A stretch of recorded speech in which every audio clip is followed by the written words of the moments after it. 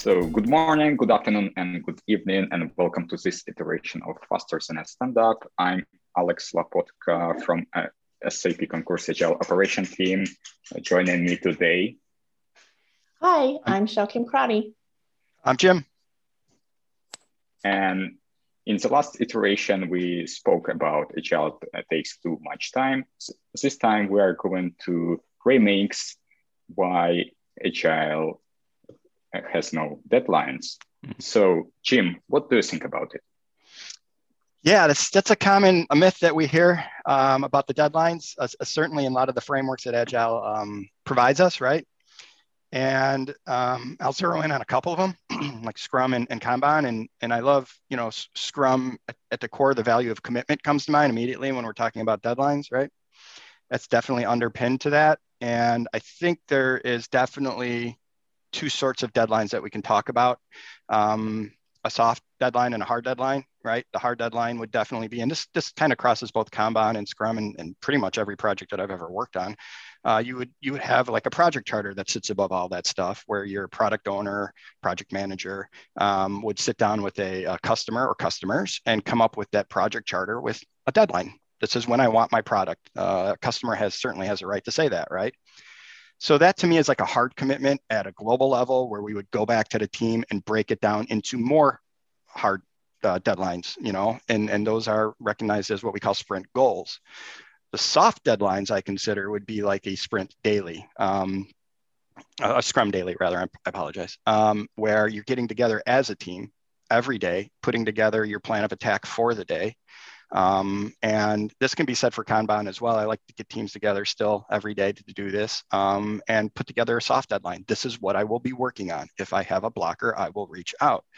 So you're coming at it from two different directions there, right? And again, it all goes back to kind of knowing Agile versus doing Agile and kind of embracing all of those things that come with Agile. So going back to Kanban, certainly there as well, I have team members, and we certainly have those soft deadlines and hard deadlines. The hard deadline still is at the project charter level, and the soft deadlines are whatever cadence the team wants to meet. So my team meets every 2 weeks, just like in the Scrum world, and we get together and we discuss what our goals are. Believe it or not, in Kanban, you can have goals, and you should have goals, and you should have deadlines behind those goals. So that's my spiel on that. Shalkim, what do you think? Yeah, I agree. And I think sometimes folks think, oh, deadline. And to your point, when you're putting together that project charter with the customer, some folks will think, okay, well, that means we have to commit to all these things. Well, part of the charter is having that understanding of what that means, what deliverables does the customer is looking for by that end date. And so when we use Agile, it doesn't mean it's a free for all. Like there's no deadlines. The reason why we practice Agile is to help us meet those deadlines, to help us meet our commitments and deliverables to the customers. And so I think that some folks think, well, that's not right. You can't just tell me that I have to have this delivered by this date. Agile doesn't work that way.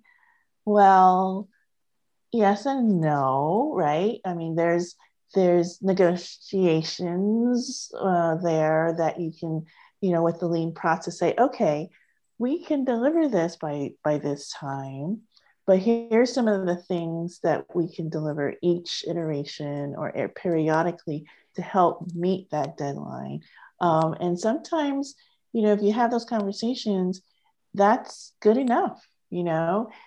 Sometimes I know a lot of folks think, well, if I'm going to deliver this, it has to have all the bells and whistles.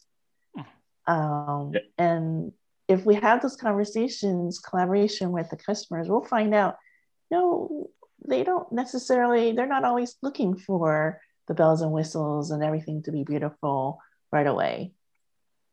Probably just, I always remember the analogy where you start off with like a skateboard, and then you build upon it and it becomes like a scooter, and then you keep adding on. So it could be that, yeah, the end result is the customer may want a car, but maybe by whatever first date that you agree upon, maybe they're fine with a scooter. Mm-hmm. Yeah. Yeah, I really like. I was going to say I really like to kind of to spin off of that. I really like the fact that we have issue types that we can equate to deadlines, like themes or epics or stories, subtasks. I think all of those are relevant in regards to deadlines, right? And we have our project charter, and then we story map and we break that project charter down into smaller deadlines. Those can be themes if you're working on a really big thing, or they could be epics if you're working on a really big thing. But each of those generally has some sort of a deadline attached to it based on your product owners, based on the voice of the customer being flowed through your product owner, right? That customer is saying, I would like to see X, Y, and Z this upcoming sprint, or I would like to see X, Y, and Z in the milestone or theme, right? Those are all very valid deadlines that we have to make. You can't leave a customer sitting and waiting, no matter what framework you're using inside of Agile or even Waterfall or whatever project management system or process you're using, right? Deadlines are important. They keep their goals for the team to achieve, right? Alex? Yeah, I agree both with you, Jim and Shalkim. And speaking about deadlines from customers' perspective or end users' perspective, probably they will not need a deadline of some specific task or a subtask. It will be important for the team and maybe for the product owner, but they will not care. They will say, hey, as Jim, you said, we have initiative or epic. And from this perspective, they will care more. So they will not look in each and every specific task or subtask, but from initiative perspective, they will care. And that's why we are using some frameworks like maybe SAFe, Scaled Agile framework.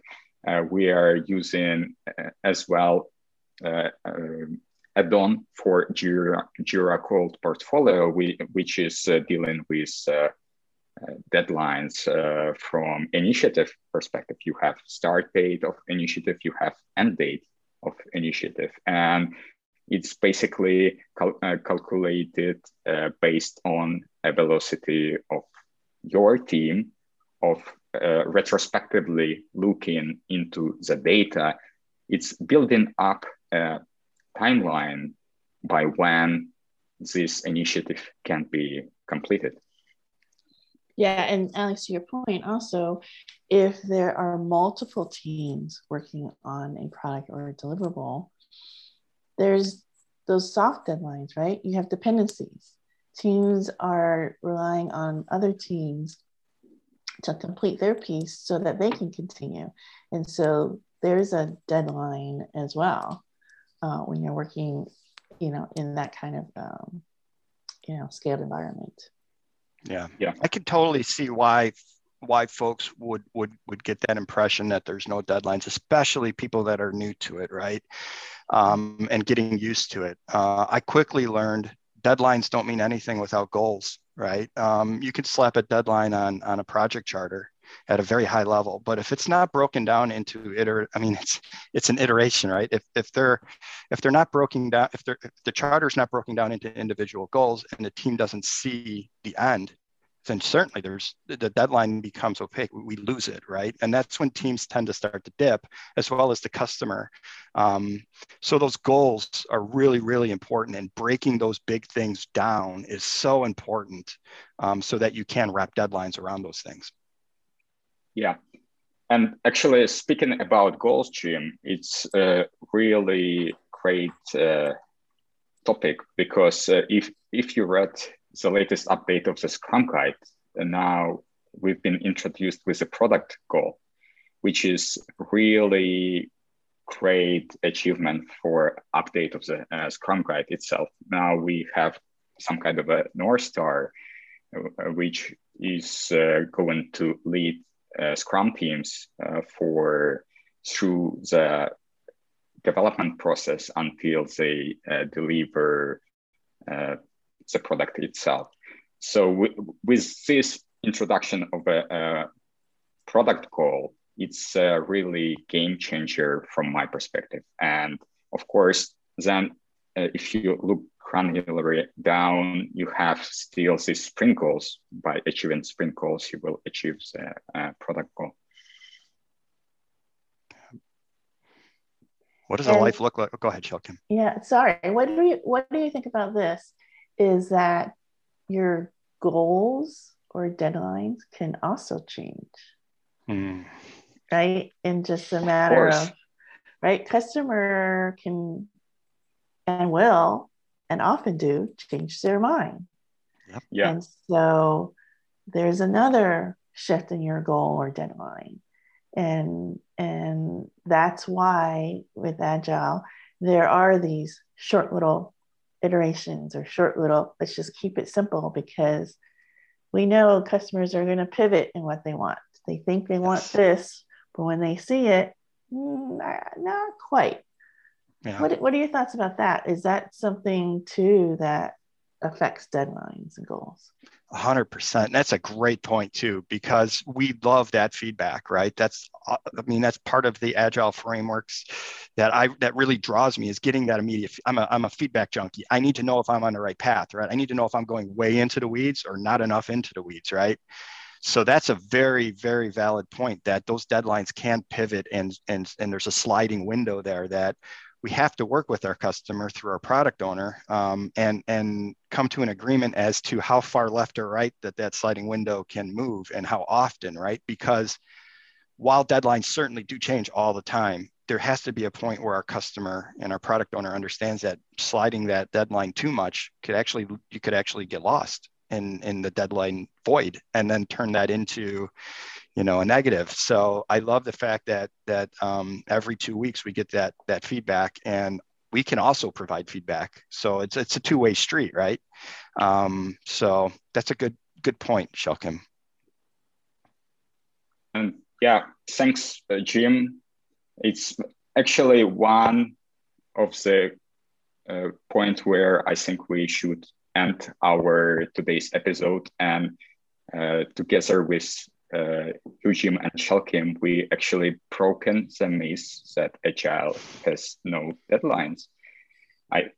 We just shown that Agile has deadlines, and from different perspectives. So thanks a lot for joining me today, and that's the end of this iteration. I'm Alex. I'm Shalkim. I'm Jim. Until the next iteration, you can give us a rating at your podcast provider, shoot us an email at info@fasterthanstandup.com, or find us on Twitter @fasterstandup. Thanks for listening, and that was Faster Than a Stand-Up.